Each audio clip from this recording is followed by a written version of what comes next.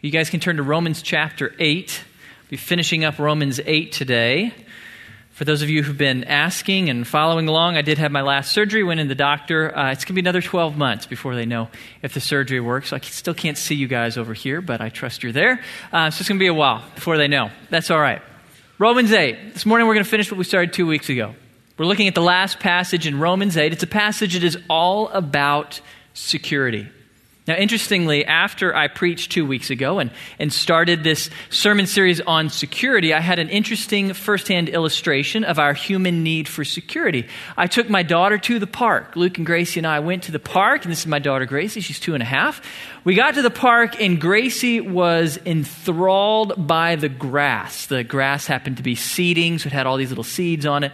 And so Gracie spent the whole time collecting grass and making a big pile on a bench. She loved this grass. It's ironic to me that the city spends thousands of dollars on high-end playground equipment, and all my kids want is the grass. She loved it. She had so much fun gathering and collecting these grass seeds. So she's having a great time until these older kids show up.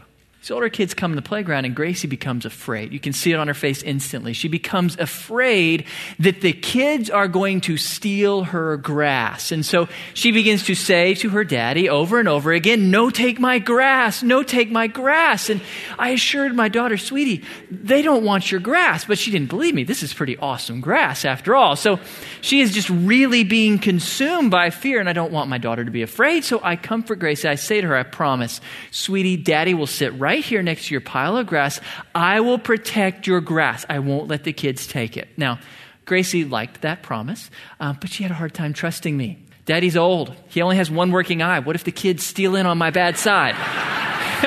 It'd take all that grass. Gracie couldn't trust me, and so she literally spent the whole time that those kids were there huddled over her pile of grass, afraid that they were going to take it. She couldn't enjoy the playground. She couldn't enjoy life. She couldn't have fun playing with the kids because she was paralyzed by fear. She was afraid of losing something precious. Well, that's human nature. God designed us to need security. After our basic biological necessities like air, water, food, our greatest need is for security. God designed us to seek security. If we are living in constant fear and worry, we will be unhealthy. You can't live a whole, rich, healthy life if you are consumed by fear. God designed you to need security. Now, as we talked about 2 weeks ago, fortunately, even though you cannot find the security you need in the things of this world, you can find it in the promises of God. The promises of God. That is your one and only place to find absolute lasting security, because God alone has the power, the strength, the wisdom to overcome the dangers and insecurities of life in this fallen world. He's the only one who can give you security. His promises are the only thing you can absolutely bank on. The promises of God are the only thing that won't let you down in life.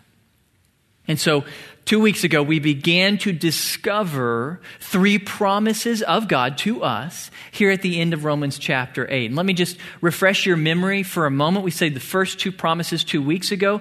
The first promise was found in verse 28. In verse 28, God promised, "I will use everything for your good." That's a promise that God makes to all believers.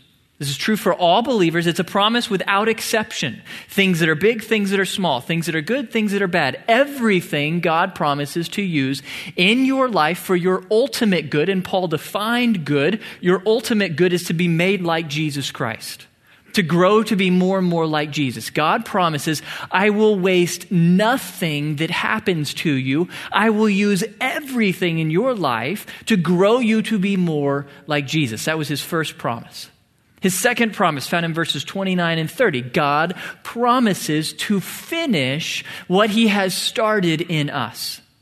God promises to finish the process of salvation. If God chose you in eternity past, which you know he did if you believe. If you are a believer, then he chose you in eternity past. If he chose you in eternity past, then he promises to glorify you in eternity future. It's guaranteed. Okay, so those were his first 2 promises in this passage that we looked at last week, or 2 weeks ago. This week we're going to finish the passage by getting the third promise.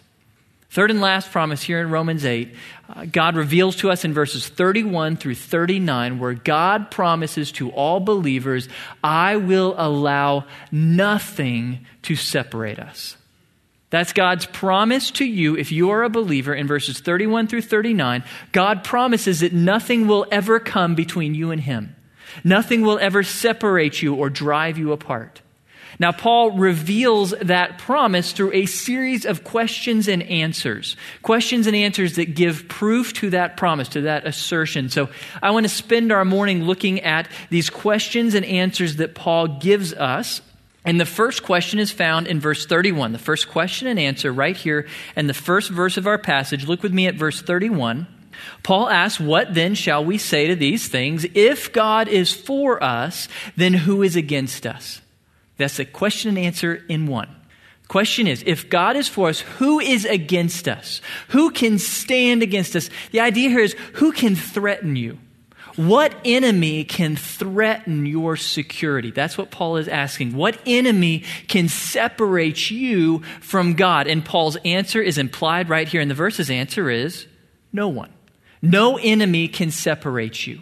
No enemy can get between you and God. Now, Paul's point here, why is that? Why is it that no enemy can separate us from God? It's not that we don't have enemies. You do. Paul is assuming that we have lots of enemies.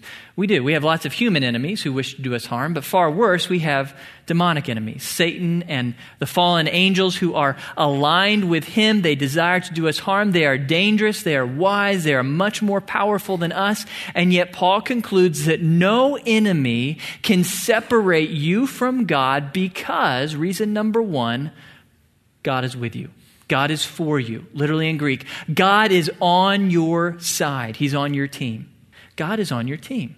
Now, these enemies that stand against us, Satan and his demonic forces, they are powerful, but Paul wants us to understand and remember, as powerful as Satan is, he's still a created thing.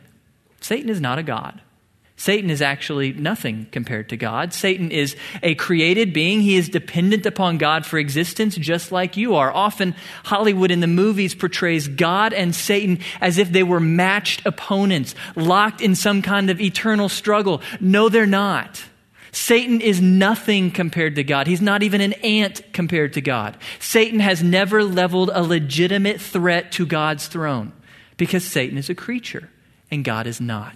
God is infinitely greater than Satan. As a result, if God is on your side, which he is, then you need never fear Satan or any other enemy. No one could ever harm you because God is for you. He's on your side.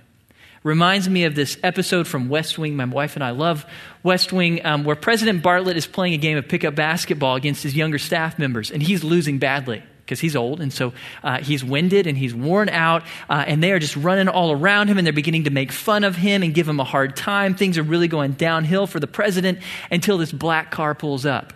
Secret Service car pulls up, and out steps a really tall man, Juwan Howard. In real life, he plays for the Miami Heat. And in this story, the president had appointed him to some council just so he could play on his team. The guy's a ringer.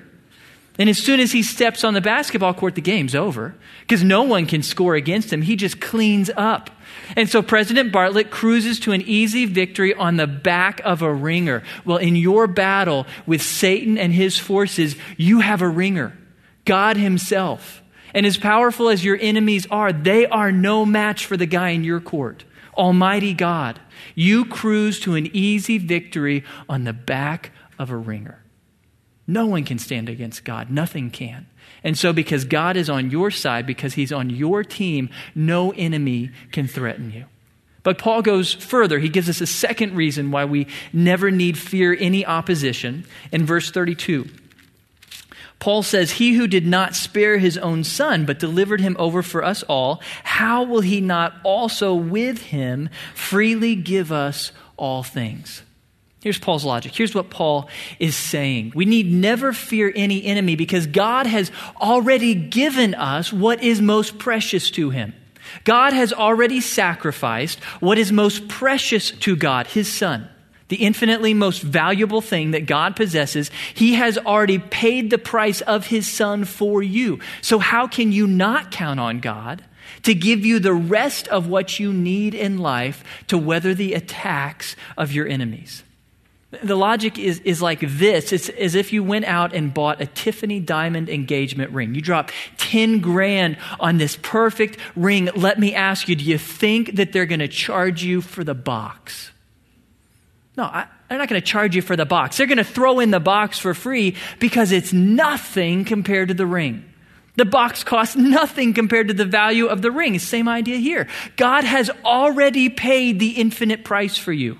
He's already sacrificed his own son, more valuable by an infinite margin than the entirety of the universe combined. He's already given his son for you, so how can you not count on him to give you the rest of what you need to make it through this life? God's not going to hold out on you now. In other words, there's never going to come a day when you do something so bad, so evil, that God decides to cut his losses and run. No, he's already invested too deeply in you. God's all in on you. He's already paid the ultimate, infinite price for you. He's not going to bail on you now. You can count on him. He will give everything you need to make it through this life, because everything else you need in life is nothing compared to what he's already paid. It's cheap. It's easy compared to the price he has already paid on your behalf through his son. So Paul concludes, God is saying, he's promising, I will allow nothing to separate us. First, he's going to allow no enemy, no opposition to separate you from God. Now, Paul moves to the second question. Look with me in verse 33. Second question and answer, verses 33 to 34. Who will bring a charge against God's elect? God is the one who justifies. Who is the one who condemns? Christ Jesus is he who died, yes, rather who was raised, who is at the right hand of God, who also intercedes for us. Paul's asking, who can bring a charge against God's elect? This is courtroom language. God is picturing you standing in a courtroom, God's courtroom, the courtroom of the universe. You are there, and Paul is asking, who can bring a charge against you? Who can be your prosecutor? Who can effectively get you convicted? His answer is, his conclusion is, no one. No accusation, no criminal charge could ever be leveled against God's elect. Now, let's ask ourselves, who is this hypothetical accuser? Paul doesn't name him. Who is it standing in God's courtroom that is leveling charges and condemnation against you? It certainly could be Satan. Satan is often called the accuser in Scripture. In Revelation 12:10, it's said of Satan, the accuser of our brothers, who accuses them day and night before our God. Satan loves to accuse you to God. He loves to point out your faults, your sins, your missteps to God and to you. He loves to do that. It could be Satan, but I think it could also be us. I don't know about you, but often I'm my own worst critic. Often I'm the harshest person on myself. When I sin, especially when I do something I'm really not proud of, I'm sure Satan's pointing that out to God, but no more than I am. I dwell on that sin. I know that I should simply confess that sin and enjoy God's forgiveness. Jesus already died for it, but I have a hard time doing that. Instead, I take myself to court. I stand in as my own prosecutor, and I sit there and replay over and over again my sin, and I wallow in my guilt, and I feel shame over it. I prosecute myself before God, but Paul wants me to understand, whether it's Satan or me leveling a charge against myself, nothing can stick. No charge can stick to me. No one can prosecute me. No one can condemn me. No one can convict me, not even me. Why? Why is it that I am immune to any charges? Paul gives us two answers that focus on the two other people in this hypothetical courtroom. Because it's not just me and Satan. It's two other people there. First of all, there's God. God the Father, who is judge. God the Father is the almighty, righteous, all-knowing, wise judge. And Paul tells us the judge has already rendered his verdict. At some point in the past, when I believed the gospel, the judge's gavel came down on the bench and he rendered his verdict, and it was in my favor. God, the judge, has already justified me. He has already declared me to be right in the eyes of the court for all time, for all eternity. God the Father's already made up his mind about you. He's already delivered his verdict concerning you. So for someone to effectively prosecute you, what do they have to be able to do? To overturn the verdict of the judge. That's how law works. You got to overturn the decree of the judge, and no one can do that to God.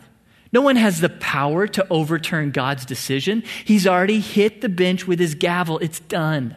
God has found in your favor, so no one can prosecute you. No one can charge you or condemn you, not Satan, not yourself.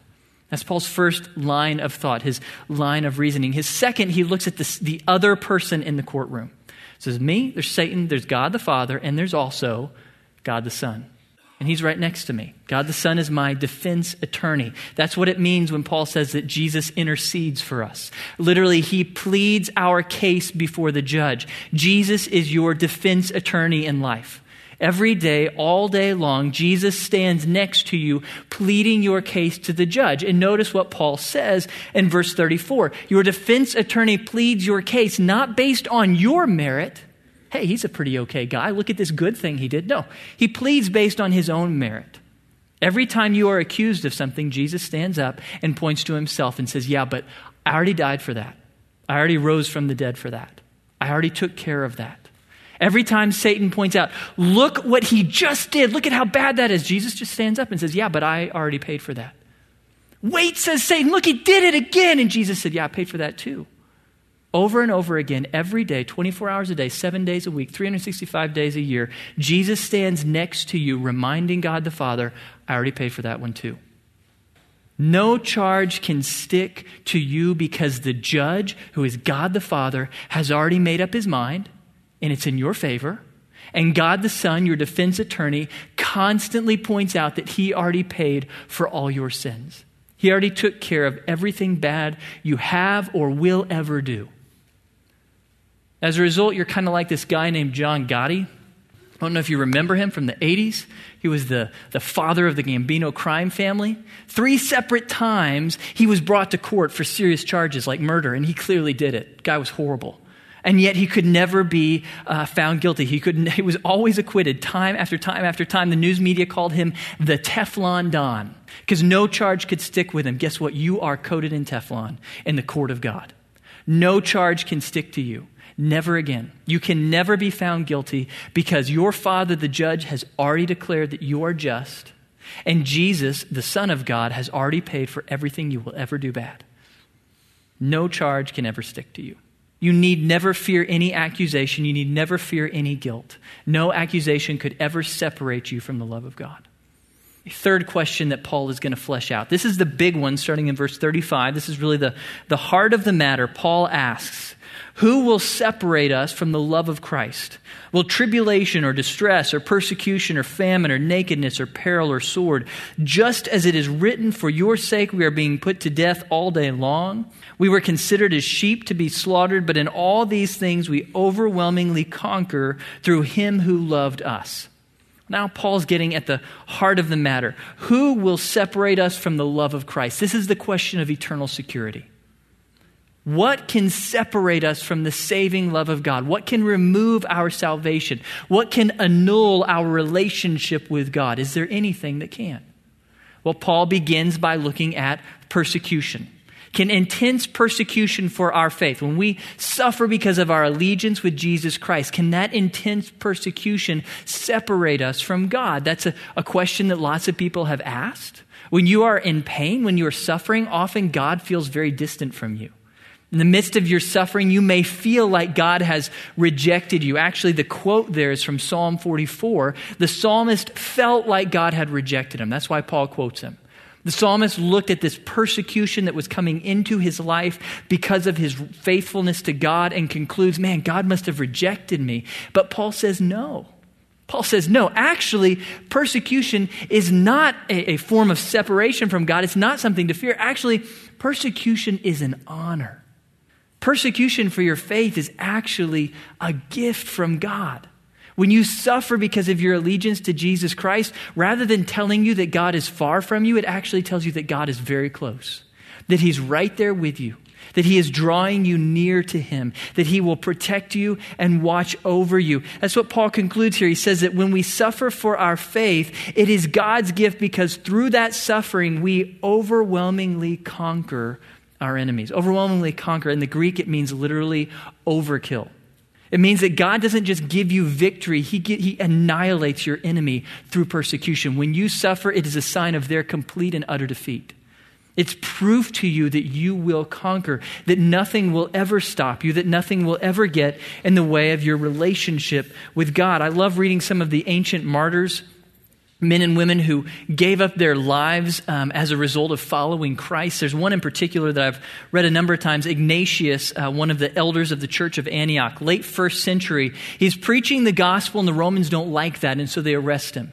And they take him to the Colosseum in Rome and they throw him to the lions. And on the way, he writes, I am writing to all the churches and I enjoin all that I am dying willingly for God's sake, if only you do not prevent it. I beg you, do not do me an untimely kindness. He doesn't want to be released. He doesn't want anybody springing him from jail. He wants to go to the lions.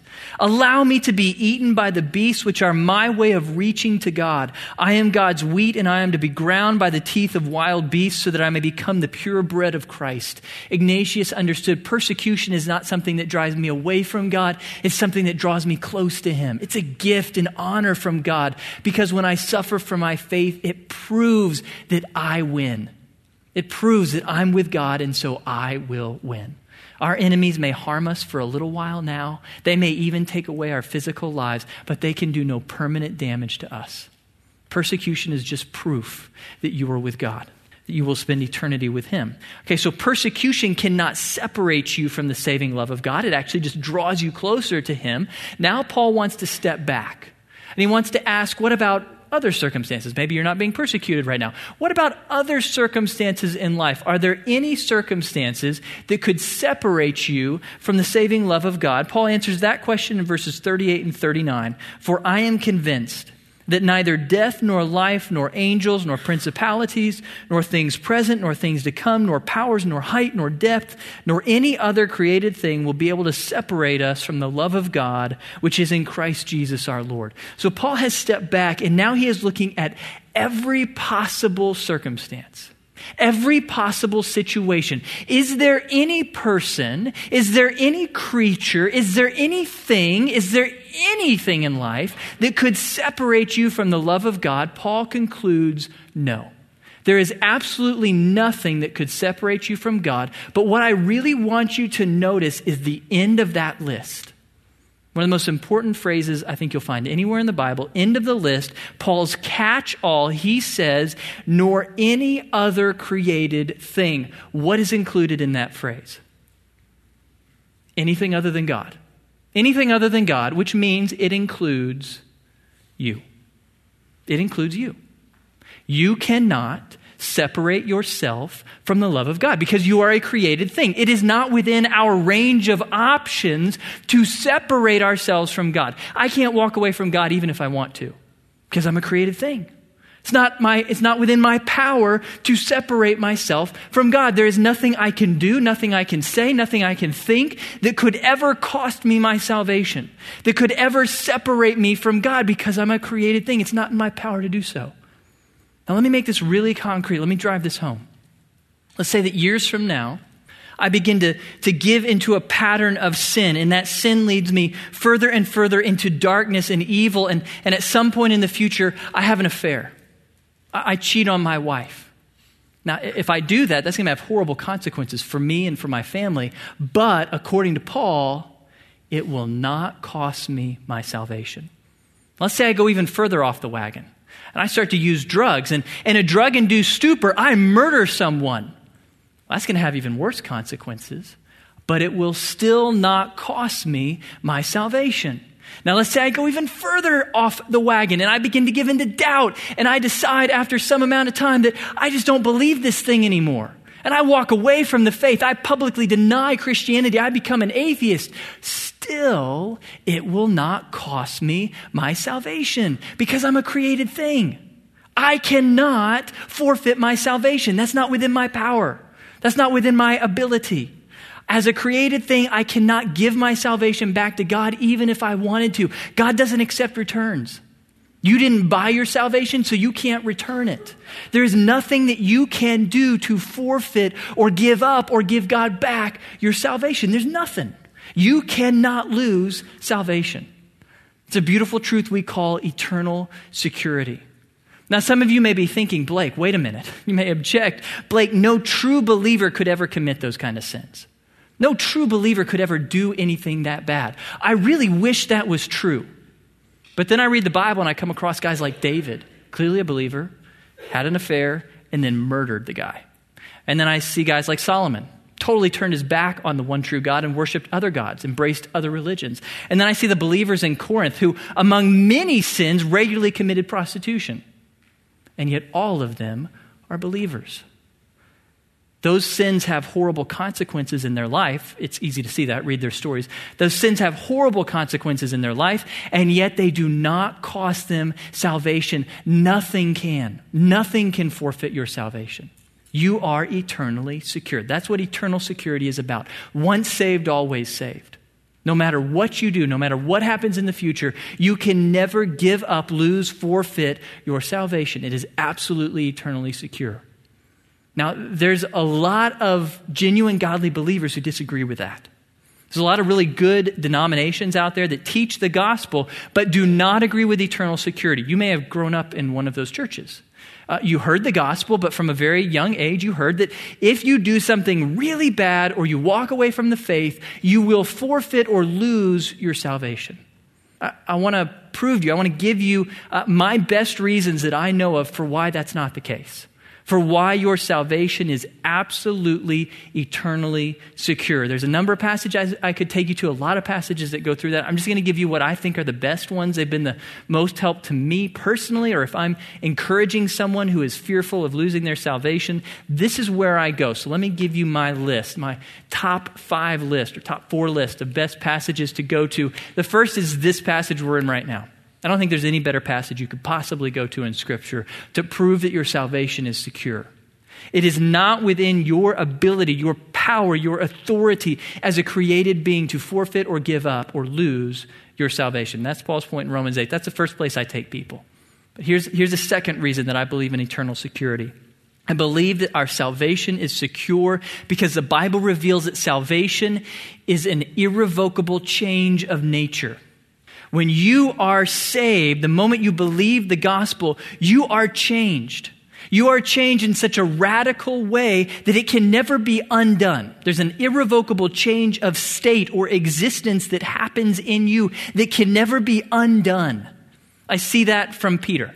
Peter in 1 Peter 1:3, as he's describing our salvation, he says it this way: "Blessed be the God and Father of our Lord Jesus Christ, who according to his great mercy has caused us to be born again to a living hope through the resurrection of Jesus Christ from the dead." Think about those words. Think about that metaphor. When you believe the gospel, you were born again. Birth is a permanent change of state. You can't be unbirthed. You can't undo your birth. It's done. It's permanent. You might die in the future, but you can't undo birth. Same with your salvation. You can't undo your salvation because it is a permanent change of state. Paul puts it this way, 2 Corinthians 5:17, "Therefore, if anyone is in Christ, he is a new creation. The old has passed away. Behold, the new has come." Your salvation, when you believe the gospel, you were recreated. You can't uncreate something. Once it's created, it's forever created. That is a permanent change of state. When you were saved, you became a new creation. That can never be undone. Your salvation is secure because by its very nature, it is an irrevocable change of your existence that can never be undone. That's the second reason I hold to eternal security. Third reason I hold to eternal security is because the New Testament reveals that our salvation was sealed by the Holy Spirit. The passage to go to there's a few different ones, but Ephesians 1:13-14 is the best place to go to. It says, "In him," that is Jesus, "you also, when you heard the word of truth, the gospel of your salvation, and believed in him, you were sealed with the promised Holy Spirit, who is the guarantee of our inheritance until we acquire possession of it to the praise of his glory." You were sealed by the Holy Spirit. Now, what does that mean? To us, that doesn't mean a lot. We don't really understand seals in the ancient world. So let me fill you in on a little background. This idea of sealing something was really significant in Paul's age. Seals were something that were reserved just for the very powerful in society, for kings. Kings had seals made, and a seal was a ring or a stamp that was carved out of stone with intricate designs, and it was unique for every ruler. Every ruler had his own stamp. And when that ruler wanted to issue a decree or a law or a proclamation, he would write it on a scroll, roll the scroll up, seal it with wax or soft clay, and then press his ring into it. And once he pressed his ring into it, once he imprinted his sign, his symbol on that seal, the only person who could break the seal, open the scroll, and read it was someone who carried the authority of the king. You had to be as powerful as the king or even more powerful if you were to open the scroll. If you weren't and you opened it, the penalty was instant execution. You were put to death on the spot. Game over. Well, God's point here in Ephesians 1 is you have been sealed. You were sealed by God himself. The imprint of his seal is the Holy Spirit. The Holy Spirit has imprinted God's mark upon you. And so as a result, the only person who can break that seal and remove you from God's family is God himself, and he's never going to do it. You can't do it. You cannot remove yourself from salvation. It's impossible because you don't have the authority or power to undo God's seal. You're secure because you've been sealed. That's the third reason I hold to eternal security. Fourth reason I hold to eternal security is because the Bible reveals that our salvation is based on God's choice of us, not our choice of him. Number of passages we could go to. John 10 is the best. 27 to 29, Jesus says, "My sheep hear my voice and I know them, and they follow me. I give them eternal life, and they will never perish, and no one will snatch them out of my hand. My Father who has given them to me is greater than all, and no one is able to snatch them out of the Father's hand." I want you to notice, why are you one of Jesus' sheep? It's not because you chose Jesus. It's not because you chose to be in his fold. No, it's because God chose you. God the Father chose you to be a sheep of Jesus. Often when we think about salvation, we think of salvation as this moment when we choose God, when we choose to say yes to God, to believe his gospel. Well, that's important. That choice matters. That choice is important, that moment that you believe the gospel. But that choice is not what salvation is built upon. Your salvation is not based upon that moment you chose God. It's based on a different choice. A choice that God made in eternity past. When God chose you by name, he elected you as an individual to be saved. That's what your salvation is based upon, God's choice. His choice of you in eternity past. And so if at some point in the future you decide, I no longer want to choose God, I'm done choosing God, I'm going to choose another God or no God at all, God says, it doesn't matter. The salvation thing was never based on your choice of me. It was based on my choice of you. I chose you knowing everything you would ever do. I still freely chose you in love and grace, so you can think anything you want. You're still saved. You're still my sheep because it's not based on your choice. It's based on my choice. We are in the family of God because of God's choice, not ours. It's based upon what God has done, not what we have done. Our salvation is secure because it was never based upon what we do or believe or think. It's always been based on God's choice. He chose us. That's actually why you have believed the gospel. Your choice follows his. You end up embracing the gospel because in eternity past, God chose you by name. That's why you believed. As a result, you are forever in God's family. You combine all these reasons together, and in my opinion, this seals the deal. This is it. This proves that our salvation is absolutely secure. Once saved, always saved. If you have believed the gospel, then you are absolutely eternally safe in the hands of God, no matter what you ever do. There's nothing so bad that you could ever do that it would cost you your salvation. You will spend eternity with God because you are safe in his hands. He will allow nothing to separate you from him. That's his third promise. As we put these promises back up, what God is promising in verses 31 to 39 is that he will allow nothing to separate you from him, not even you. You can't walk away if you want to. Nope. God made the choice. Your salvation is based on his choice. What God chooses, God gets. And so you're saved, now and forever. That's the beautiful truth of eternal security. God wants you to know that truth. He wants you to believe that truth and have confidence and peace through that truth. He tells us in 1 John 5:13, I write these things to you who believe in the name of the Son of God so that you may know that you have eternal life. God wants you to know. He doesn't want you to doubt. He wants you to know that you have eternal life, that you are secure, that there's nothing that you can ever do that will forfeit your salvation. Eternal security is not arrogance. It's not presumption. It is God's gift. He wants you to have peace. He doesn't want you to live in fear and insecurity and worry. He wants you to know once and for all, beyond a shadow of a doubt, if you have believed the gospel, you are and will forever be saved. He wants you to know that and believe that. So let me leave you with the same application that I did 2 weeks ago. I want you to memorize these promises from God. I want you to memorize them. 2 weeks ago, I encouraged you to memorize verses 28 through 30. Let me encourage you to review those memory verses. Work back through those with a friend, roommate, spouse. Work back through verses 28 through 30. So that these verses really sink in, and now add the end of the passage in as well. Verses 38 through 39, I think those are two of the best verses you'll find anywhere in the Bible, well worth your time. Memorize those. Memorize these promises that God has given you. Memorize them so that you can use them to encourage yourself during dark times. When you are struggling, when you feel fearful, when you feel alone, when you feel worthless, when you feel guilty or ashamed, quote these verses to yourself. These verses are God's remedy to you. They are God's medicine for fear. This is how God fixes you. When you are worried, when you are afraid, God wants you just quote. There they are. These promises are God's remedy for fear. So memorize them. Let them sink deeply into your heart. And when you struggle, repeat them to yourself. Use them to encourage yourself. Use them also to encourage other people.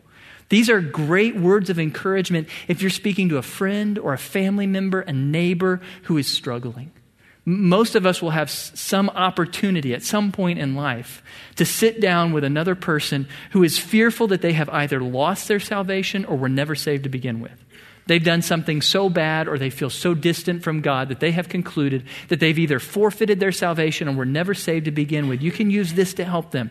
In that situation, you sit down with somebody who, again, they're afraid that they've either lost their salvation or were never saved to begin with because of something they've done or something they feel.